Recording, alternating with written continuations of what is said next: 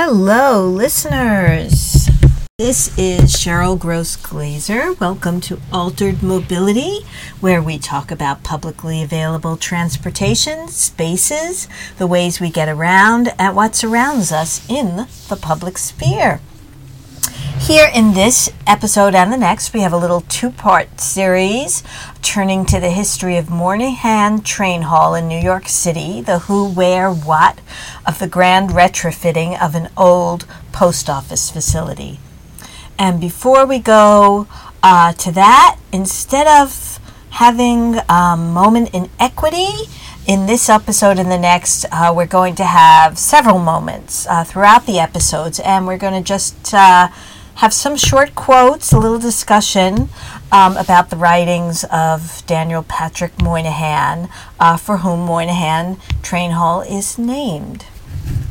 So, putting into context our equity notes, I do want to prepare you, give you a little warning, because Moynihan's views on family, on equity, even in some ways on race, are not what we today would associate with most writers and commentators who are concerned with equity.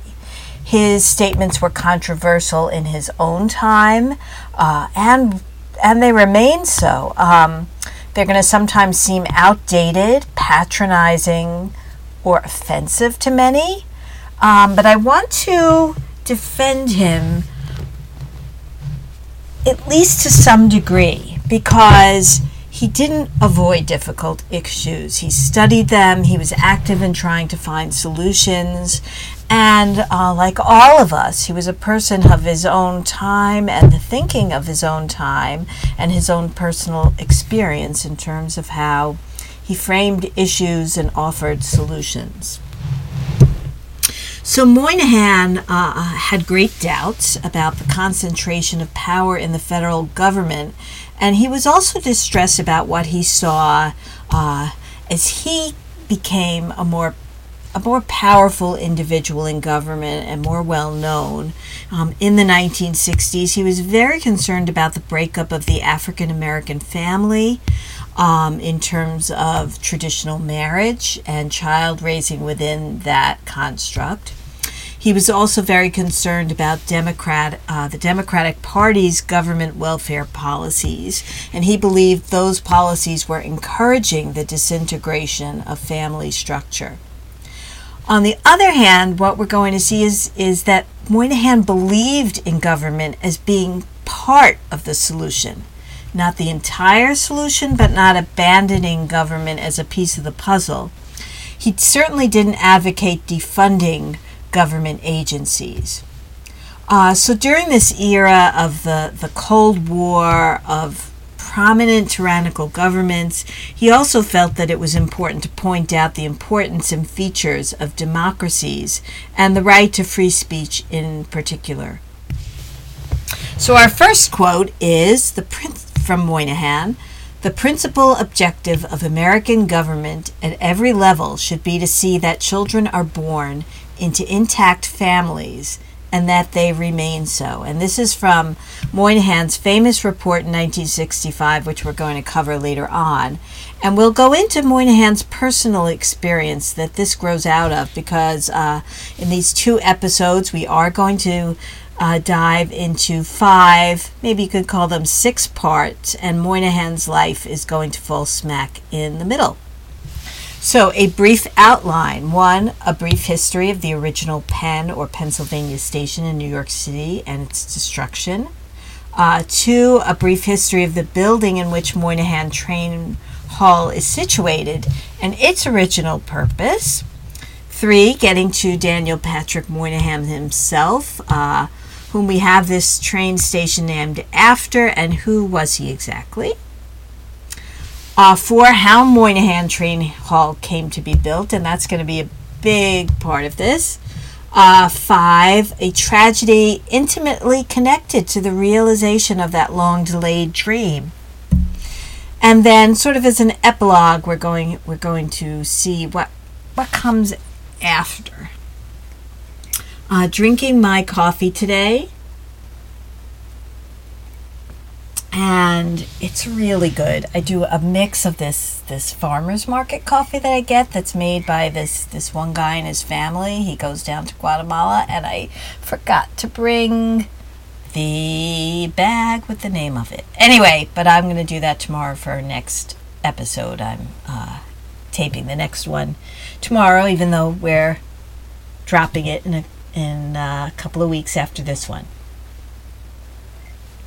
So Moynihan Station, as pretty much anybody calls it, the official name is Moynihan Train Hall, is quite the recent addition to New York City, completed at the close of 2020, so really just about a year ago.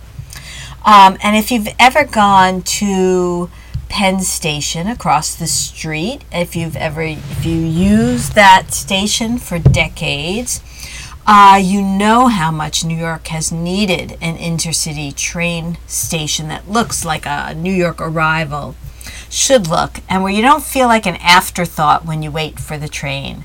And we'll talk about Grand Central Station or Grand Central Terminal, as it's officially called in other episodes. But that station is only today serving commuter trains. Penn Station and now Moynihan Train Hall serves the Long Island Railroad, New Jersey Transit trains, and all of the long-distance intercity trains that go all the way west, south, north to other cities and parts of the country. So a very, very brief history of the original Pennsylvania station. We could go into detail, but we're not going to today, and its destruction. So many, many years ago, the Pennsylvania Railroad built this grand train station across the street from where Moynihan Train Hall sits today, and above where the current Penn Station sits, where Madison Square Garden is. And that Penn Station opened in 1910. So this was the era of great subway expansion in New York and the expansion of public transportation all over the U.S. The entry hall of that Pennsylvania station looks from photographs very much like a similar area where you walk into Union Station in Washington, D.C., that very grand outer entry hall. Drinking this good coffee. Love it when I have like a really good cup that hits the sweet spot of what you like. Anyway, the photographs show that similar kind of grand space with soaring ceilings that glitter with architectural intent, money, and gilding. And another place where you might see a similar ceiling is in the main reading room of the Boston Public Library. In the original Penn Station, that ceiling was 148 feet high, and we have an article with photos in the show notes. Unlike Grand Central, at Penn Station there were many staircases, and that's something we'll talk about in a Grand Central episode. But now, looking at Penn Station, there were many staircases, and this station was famous for these. Remember, this is way before the Americans with Disabilities Act, way before people really thought of that. The train hall can be seen in these photos as well. It can be seen much better in a film that a New Yorker writer, Ian Vollner, pointed out in an article about the new Moynihan Train Hall. And I'll say this for Vollner. He either knows his films and could pick this up out of his hat, or he had a great idea to search for something like this. In any case, he points to this 1955 movie, Killer's Kiss, that is a kind of a paint-by-numbers film noir, and it's an early work of Stanley Kubrick, so perhaps some film buff Vollner knows pointed it out. But anyway, I watched the movie, and it is a great way to see the original train hall. So the scenes shot in the original Penn Station in this 1955 film, they're easy to find because they frame the movie. You see these shots in the first scene and in the last minutes of the film. And I would say if you're only going to, you can just Google it. You can see it for free. I forget, where I saw it. It might have been YouTube. Anyway, but the better scene, if you only have a few minutes, is the final scene for seeing it. And if you've ever been to Moynihan Train Hall, you will feel almost transported back to this original part of Penn Station in watching the scenes from the movies. These scenes only heighten my respect for the architects and planners involved with Moynihan Train Hall because they so well capture that feeling. The designers, engineers, architects, project managers managed to capture that space without creating a replica. Gone today are the cheap lockers shown in the film. If you ever traveled intercity before the age of terrorism becoming a concern, you maybe are familiar with those lockers. I once traveled when I was in Scotland and kept most of my stuff in Edinburgh, and then traveled up north, and a week later got my stuff. Gone also from Moynihan Train Hall are the staircases that prevented people with disabilities, but almost anybody with luggage, easily using this intercity station. But what we do have in Moynihan Train Hall from that original space, as shown in the movie, is a very practical station in which people can move about and find their way. We see a similar glass ceiling, though less ornate. We have very much sense of height and grandeur in the new station in a city where one generally feels crowded in. We have that industrial architecture that was used in that similar space, and very good looking, I think. And for the grand entryway, you'll have to visit other stations from the era of the original Penn Station, because that certainly is not a part of Moynihan Train Hall. So the original Penn Station was demolished in 1963 amidst the outcry of some local architects and celebrities, but that destruction shockwaves created the modern historic preservation movement. It certainly was a big firecracker for whatever was starting at the time, and which led to laws that protect historically important landmarks and neighborhoods. There was a lot of picketing at the time, and the picketers included Jane Jacobs, who fought to preserve many neighborhoods. And the Bowery Boys, I am just mispronouncing right and left here today. I don't know what's going on. Maybe I have to drink more coffee. The Bowery Boys podcast covers the rise and fall of Penn Station very well. And I'll quote from the New York Times coverage of the 100th anniversary of Penn Station, which was in 2010. And I quote, "The terminal became widely known as a monumental welcome to the nation's most bustling city, but its grandeur gradually began to fade. Upkeep was expensive, and the station's pink marble developed a grimy sheen. The rise of the automobile stole away much of the railroad's business, and by the middle of this century," so I'll go out of the quote for a second, when we're seeing this film clip from Killer's Kiss, back to the quote, "The station owners had sold development rights to the masterminds behind Madison Square Garden," end quote. So Penn Station is demolished, and we get instead an ugly, barely utilitarian Penn Station that's underground, with Madison Square Garden, also ugly in my opinion, on top. And the Penn Station that we have, for 50 years, more than 50 years, is, it looks like a temporary holding place. And it looks like a place where you're just like, ugh, it's an ugly way to wait. It's an ugly way to come into the city. And if you're not from New York, you don't follow American sports, particularly basketball, you might not know what Madison Square Garden, or as it's usually called, the Garden, even is. This is an arena where the New York Knicks basketball team plays, having won their last championship about 50 years ago, when my sister had a high school boyfriend who watched every game. It's also a spot for concerts, very famously Billy Joel concerts, and some notable political meetings in U.S. history. It's not an attractive building, and it has its own fabled history, and the Bowery Boys podcast, which goes into New York history, does a really good job on that. So we have this ugly, dingy, dirty underground Penn station serving Amtrak, the Long Island Railroad, and New Jersey transit passengers ever since the destruction of this grand but faded Pennsylvania station was destroyed.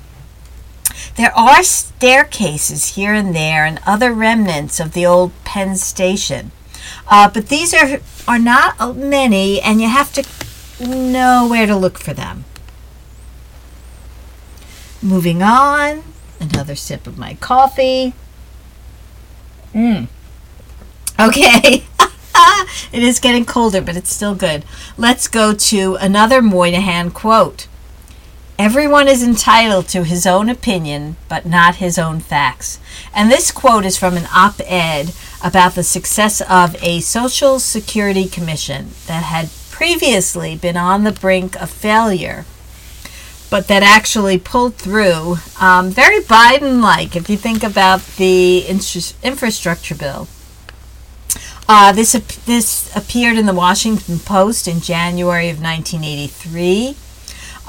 It's an equity quote, though broadly, I would say we can't address equity if we don't acknowledge painful facts and we don't allow for differences of opinion, and we in some way can refrain from dismissing the drawing of those different conclusions, many of which we disagree. Civil discourse must be based on truth and respect. So back to our history. After 1964, Penn Station Underground, it's between 7th and 8th Avenues in New York, between 31st and 33rd Streets, very close to the subway station at 34th Street, but not right under it. And when you cross 8th Avenue, what was the building, and is the building there, that was renovated to become Moynihan Train Hall? It was the James A. Farley building. It was the main post office for the city of New York. That post office still operates out of part of the building.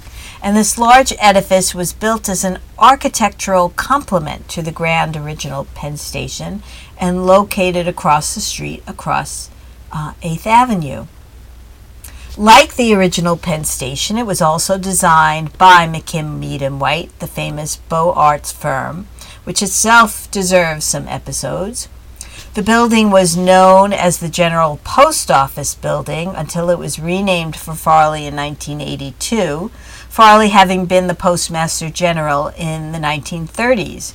And I will say, just like some other renamings in New York City, no one ever called this building across the street from Penn Station the Farley Building. It was always still known as the Post Office Building or the General Post Office. And this building, this post office building, was built, like Penn Station, right above the tracks.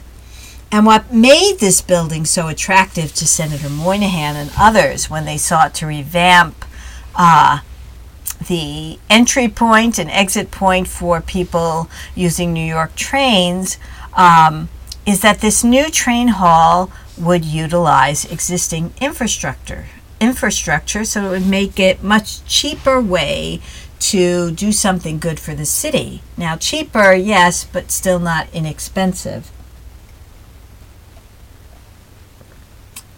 And we're going to move on now to a significant part of this two-parter, which is a brief biography of Senator Moynihan.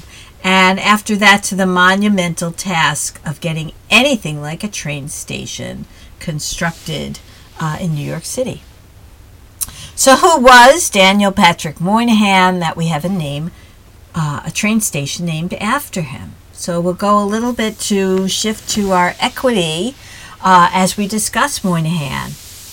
And this is a quote from the very famous 1965 report whose title was The Moynihan Report, The Negro Family, The Case for National Action. And I quote, "The American wage system is conspicuous in the degree to which it provides high incomes for individuals, but it is rarely adjusted to ensure that family as well as individual needs are met. Almost without exception, the social welfare and social insurance systems of other industrial democracies provide for some adjustment or supplement of a worker's income to provide for the extra expenses of those with families. American arrangements do not, save for some income tax deductions." End quote. And if you ever saw clips of Moynihan speaking, or you heard his voice in a recording, or you're fortunate like me to actually have heard him speak, but you don't know much about him, then his biography may very well come as a surprise. So if you heard those clips or saw him as an adult, as this establishment figure, Moynihan appeared to be a man to the manner born, someone born with a silver spoon in his mouth, someone who had that Harvard acceptance letter, that teaching position invitation in his crib. He seemed to be a man very comfortable at the upper crust of society, who had never experienced a hard day in his life. But actually, this could not have been further from the truth. Daniel Patrick Moynihan was born in Tulsa, Oklahoma in 1927, and his family moved to New York City while he was an infant. His father worked for newspapers and wrote advertising copy, but he left the family when Moynihan was 10, plunging the family into poverty. And this is a very important set of facts to understand, to think about, contemplate, when we think about Moynihan and his controversial opinions about how to support families in poverty, and black families in particular, whose New York City neighborhoods were by the 1960s racked by poverty and family separation. And Moynihan grew up in that reality, or he felt he did. There were some differences there, so I think that's important to understand as well. But he really felt like he understood that reality of growing up poor in what he would have called a broken family. And his writings and speeches show how sincerely he believed how monumentally detrimental are such things as parental abandonment and the lack of two committed parents for a child. And 1 second, taking another sip. Okay. Moynihan said once in an unusually frank comment about his boyhood, and I quote, "I grew up in Hell's Kitchen. My father was a drunk. I know what this life is like."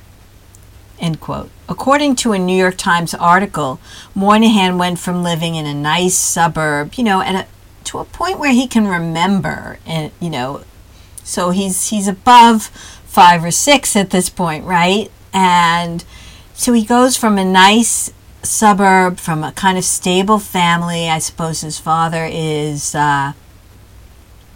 his alcoholism is getting worse, and he moves from this nice stable kind of Ozzie and Harriet background to them being plunged to a poor, unstable life in an impoverished neighborhood.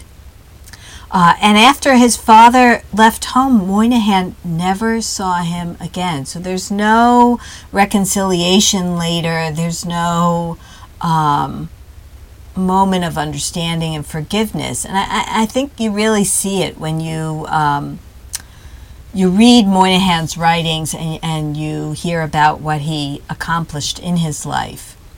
So in terms of a New Yorker's view of the world, Moynihan spent most of his youth only a 10 to 20 minute walk away from Penn Station and from two of the busiest subway stations in New York, 34th Street and 42nd Street.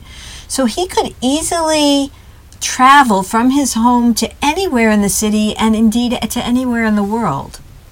So our next quote is from Moynihan's 1986 book, Family and Nation, in which he advocated that the government should encourage what was known as legitimacy, meaning a birth to married parents. And I quote, "If the informal sanctions of society will not enforce the principle of legitimacy, let the state do so.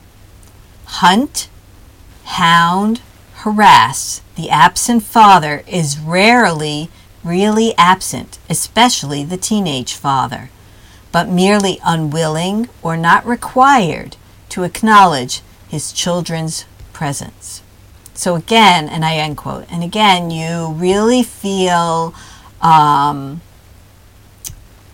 the way the times in which Moynihan grew up and he was an adult really thought about what a child needed.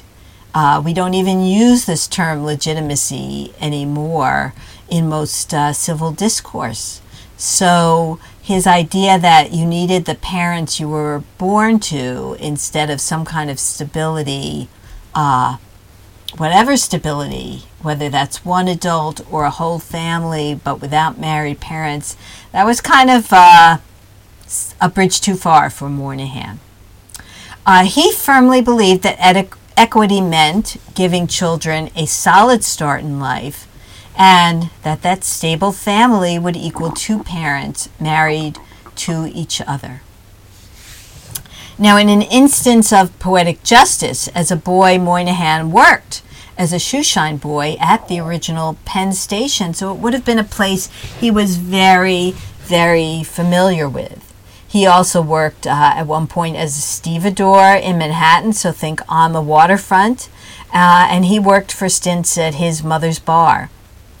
Moynihan got into City College of New York, and I just want to say this is at a time when it was very difficult to get into City College. It was kind of this free Ivy League kind of place. It wasn't an Ivy League college, but it was extremely difficult to get into, and it had very high standards at the time.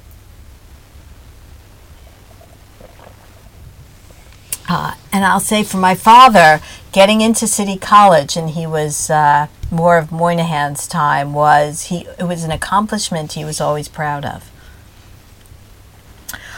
So while Moynihan is in college, he does his freshman year at City College.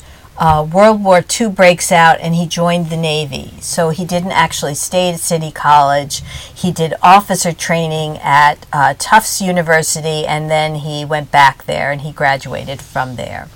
He then received a master's degree from the Tufts Fletcher School of Law and Diplomacy, and he went on to get a Fulbright scholarship to attend the London School of Economics. And from then on in his life, so he's in his 20s now, Moynihan was either working in some way related to government or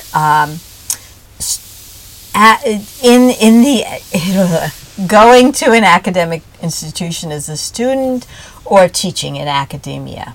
Those were his two foundations of his life, government or academia.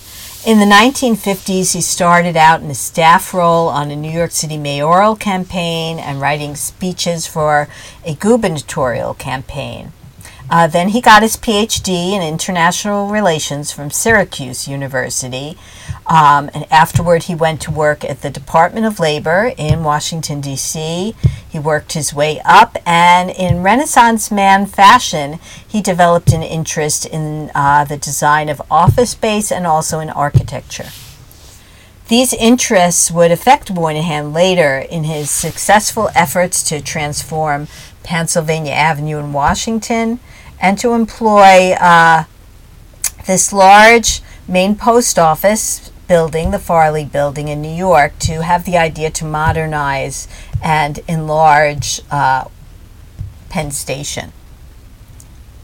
I'm going to summarize in very nutshell form the roles that Moynihan served in and some of his controversial positions. But first, taking a sip of coffee. really hitting the spot today. I wish, when I was a kid, we had these movies that were called Sense Around, and the seats would shake, or, something would happen so you could kind of feel the action in the movie.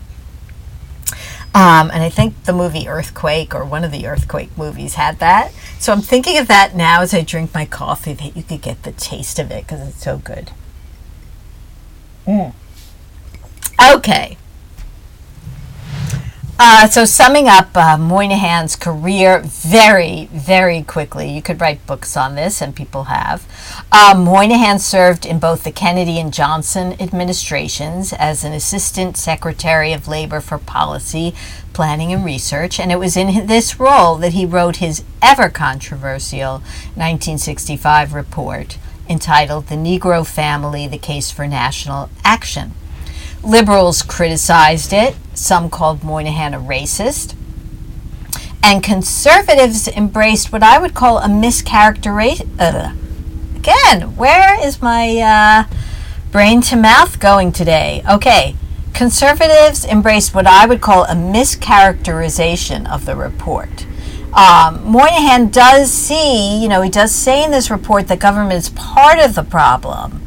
But what conservatives said was basically throw out the baby with the bathwater.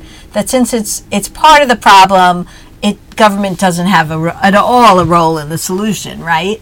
But Moynihan disagreed. He just felt that government had a role, but that it needed to change that role. In some ways, that the report became a Rorschach test, because most people didn't read the report. It's kind of like the Mueller report. Most people haven't read the hundreds of pages of the Mueller report, but everyone had an opinion on it, and that opinion was kind of a way to see what are someone's political leanings. This is very much the same when Moynihan's report came out. It wasn't widely read, but it became very much a test of how people saw American society and how they saw government. And I would say that Moynihan's critics were correct, that Moynihan defined the problems of what was going on with the African American family and with poverty that was affecting African Americans. So his critics were correct that Moynihan defined those problems within a white patriarchal framework. No question. He saw marriage and the nuclear family with daddy as the breadwinner as the goal. He didn't envision that a child could have a stable and loving situation that was not necessarily found within that structure. On the other hand, he was upfront in his criticism of the U.S. as a whole and government policies in particular for creating and enabling continued disparities that were a legacy of slavery, and he acknowledged those disparities as a legacy of slavery. And that in the 1960s continue this to this day in many respects, to leave behind black families and black communities. Where he diverged from conservatives is that Moynihan saw a role for government, but where he differs from the liberals is that he didn't think that government was the entire answer. He saw it as a piece of the puzzle. And he saw the situation, families and communities were critically important to the development of a child, and the place of government is to buttress, to support a positive structure in which children can thrive. In that way, we can see him as similar to Hillary Clinton, but different because he comes from an earlier time. So this report becomes very controversial. President Johnson basically abandoned the report because it became a political hot potato. So going from the mid-60s into the 70s, after Moynihan left government, with the Johnson years, he goes to Harvard as a professor, but he returns to government a few years later, this time to serve President Nixon, and he's an assistant to the president for domestic policy. So he's now in the White House and not at an agency. He's bumped up soon thereafter to be counselor to the president, and he's later appointed by Nixon to be ambassador to India. Nixon actually invited him to become the U.S. ambassador to the United Nations, but he did not accept that offer from Nixon. He did accept it from President Ford, who succeeded Nixon after Nixon resigned with the Watergate scandal. In 1976, so we're now coming into the time when President Carter is running for office. Moynihan is running for the U.S. Senate, and he was successful. He became the senator from New York State, and he served in that capacity from 1977 to 2001. And although Moynihan was a Democrat, he wasn't always in agreement with the party line. Moynihan opposed the death penalty, he opposed the flat tax, he opposed the Gulf War. But he was also not in favor of abortion, and he opposed President Clinton's attempt to pass health care insurance legislation. As far as health care is concerned, it wasn't that Moynihan didn't see a role for federal legal intervention. He saw a role for the federal government in terms of health care and health care insurance. But he didn't believe it was possible to pass any meaningful reform without bipartisan negotiation and compromise. After serving in the Senate, he returned to academia, and he went back to his old school, to Syracuse University, to teach. And I am leaving out so much here because there is a ton that Moynihan was involved with, which we're not going to discuss during this episode. But I will say this in summing up about Moynihan's biography. He was regarded very much as a public intellectual. He was a prolific writer. He was someone who admitted when he didn't have the answers, but he didn't shrink from acknowledging or dealing with difficult problems. And he could certainly be seen when it came to different issues as sometimes being open-minded and sometimes being very much closed-minded. And he very much did not fit neatly into either the liberal or the conservative camps. And he worked hard even with his political colleagues across the aisle to find solutions. And now we'll come to another Moynihan quote. This also from the 1965 report. 3 centuries of injustice have brought about deep-seated structural distortions in the life of the Negro American. And I believe that many of us would acknowledge that this is truly the case, even almost 50 years, almost after 60 years after this quote. Many would argue with Moynihan's finding of the problem and possible solutions in encouraging family stability, encouraging father participation in terms of staying with children. But what has happened is that the American family has become much more what Moynihan found in 1965 was going on in the black community. I think obviously this would very much upset him.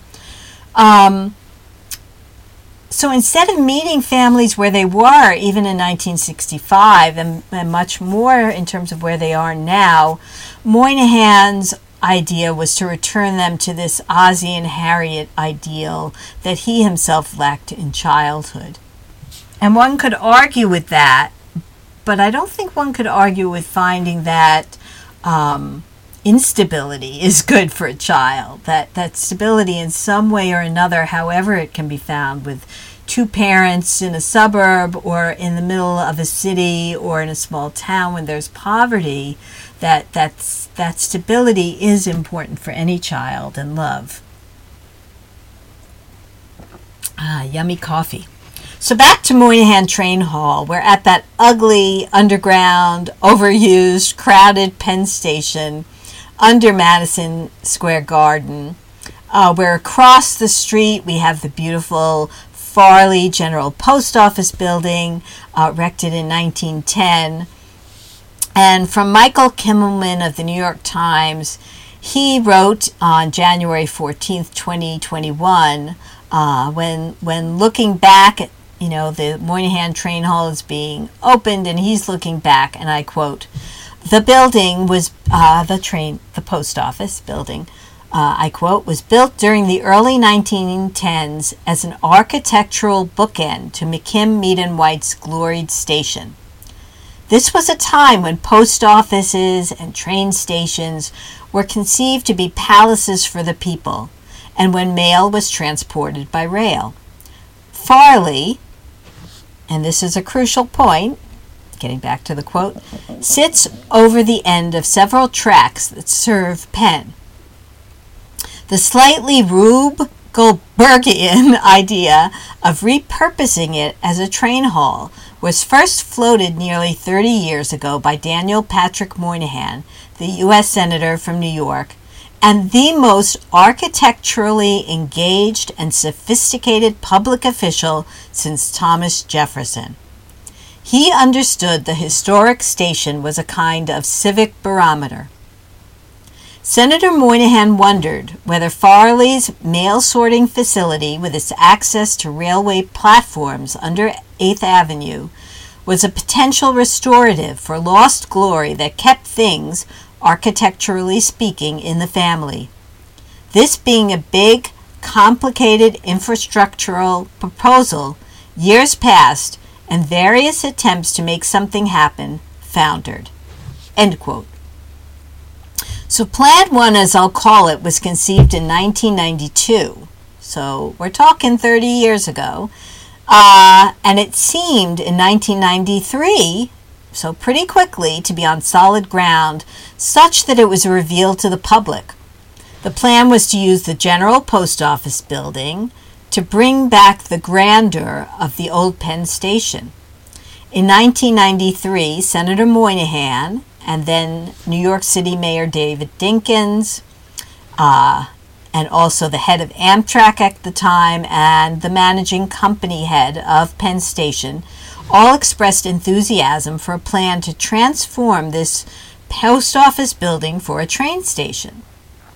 Only then Senator Alphonse D'Amato objected to the plan because of its high cost, and he was a Republican. But we'll see what D'Amato kind of goes along here.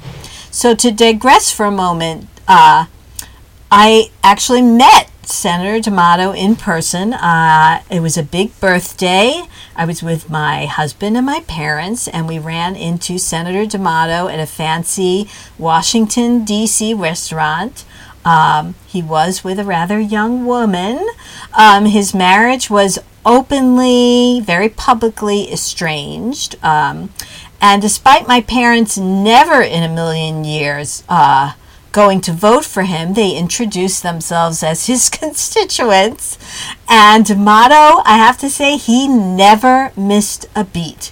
He was in over-the-top charming mode, very happy to meet them, spent a few minutes talking to them, very relaxed. We never felt like he was rushing off. So anyway, I did work on Schumer's campaign when D'Amato was unseated, if you will. But I do have a nice memory of that moment. So the plan was this 1992 plan, and it seemed to be, moving along quickly, was to finish the renovation by 1999 at a planned cost of $315 million. Okay, we're continuing that mispronunciation trend today. So if you know New York and you know projects like this in New York, the original cost is never the final cost. The original completion date that's proposed is never met.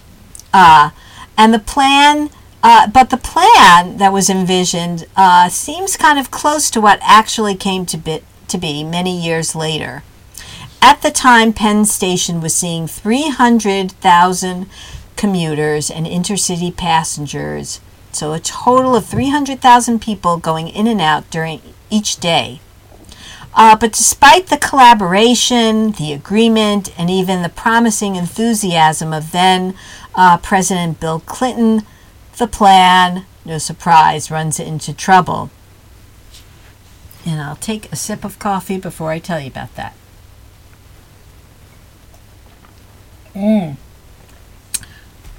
First, it wasn't clear quite how enthusiastic President Bill Clinton was in terms of translating that early support into actual dollars. But we do have this plan that we have a lot of agreement on, and that's a big first step.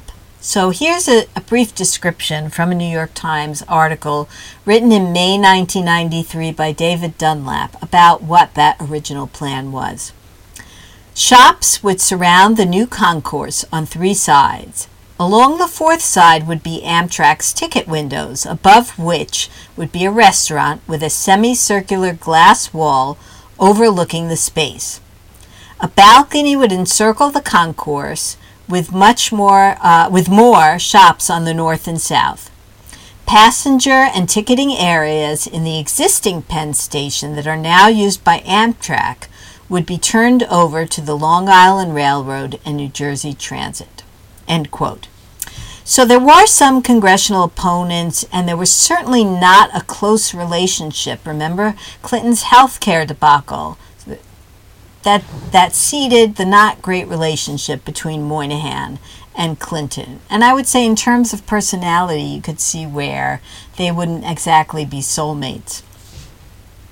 In 1995, Moynihan and his now fellow advocate for the project, co-senator, Republican Senator D'Amato, so remember they're the 2 senators from New York, already had gotten an earmark, so specific money for this specific project to put in a federal bill so this money would be available quickly and allow the project to get going. So they're cobbling together the funding. We have then Republican Mayor Rudolph Giuliani. He's thrilled to get this money for the city for this big project. We have then New York Governor Pataki, also Republican, committing a nice chunk of change of state money. So we have all these Republicans, except Moynihan, and they're all in favor. And these are what we would call today moderate Republicans. Giuliani was not the kind of crazy man he was to become. Also in 1995, we have the creation of the Pennsylvania Station Redevelopment Corporation.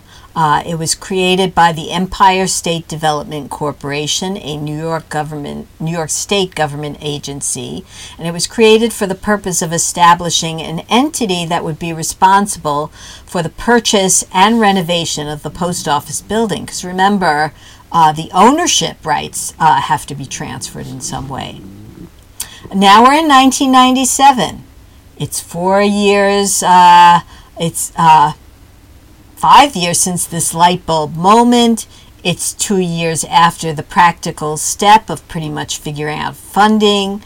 We have our core cast of elected characters together, President Clinton, and the 2 senators, Moynihan and D'Amato. But now we have D'Amato, whose nickname was Senator Pothole, by the way, for his very excellent constituent service and his really eye on sort of practical things on the ground that people wanted.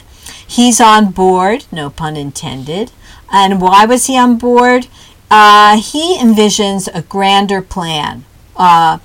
One only now possibly starting to come to fruition, fingers crossed as we speak, that would link the Long Island Railroad, which comes into the west side of Manhattan, the west side of Midtown, making a link to Grand Central, which is on the east side of Midtown, thus to give Long Island commuters easy access to Manhattan's east side, and which would cut at least 15 minutes and a great deal of aggravation from a commute from a Long Island standpoint of getting from the island to the east side.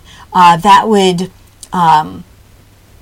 boost the convenience of living on Long Island. And you say, why is this so important? D'Amato's a senator for the whole state, but the core of his support and the beginning of his support, his peeps, so to speak, are the folks on Long Island who are commuting in and out of the city every day. And I'll say this, even 25 years ago in 1997, this was an old dream waiting to come true. This is not, a new idea, even in 1997.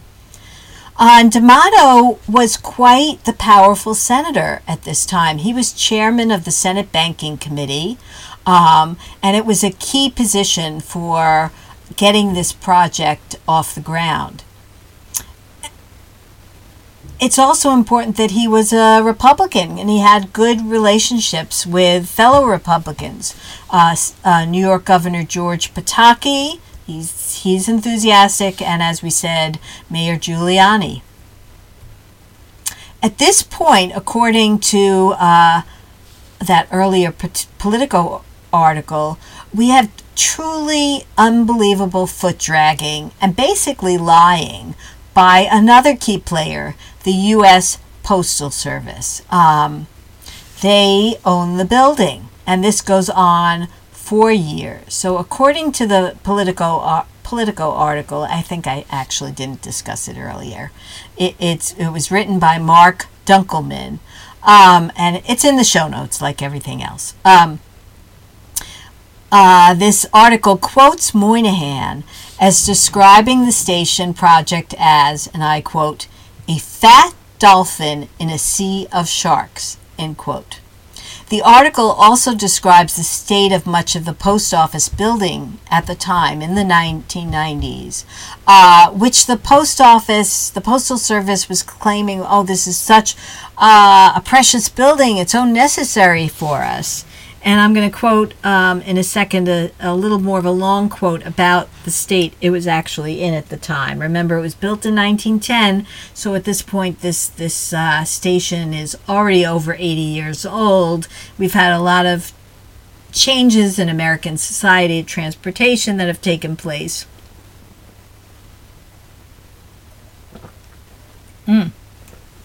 Great coffee. Okay, and I quote, rooms postal officials were refusing to relinquish were essentially abandoned.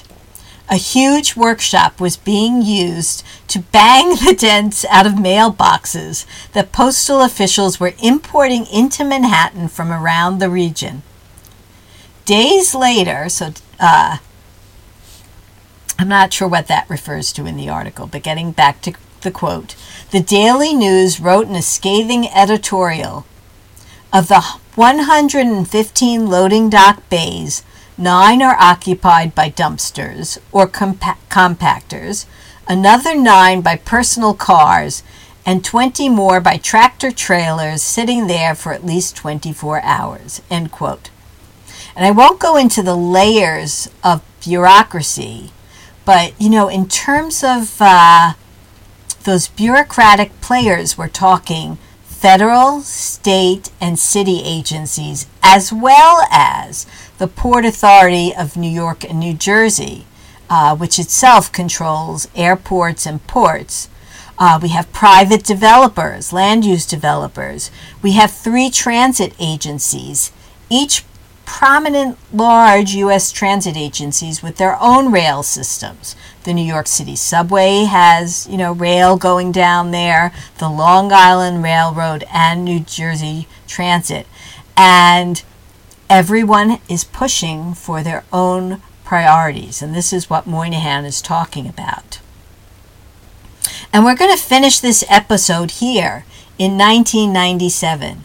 There's cautious optimism, but there's already no chance of meeting that original deadline of a 1999 completion. We'll pick up next time with President Clinton still in the White House, Moynihan in the Senate, no construction begun on the train station, but with key people in important places on board, so to speak.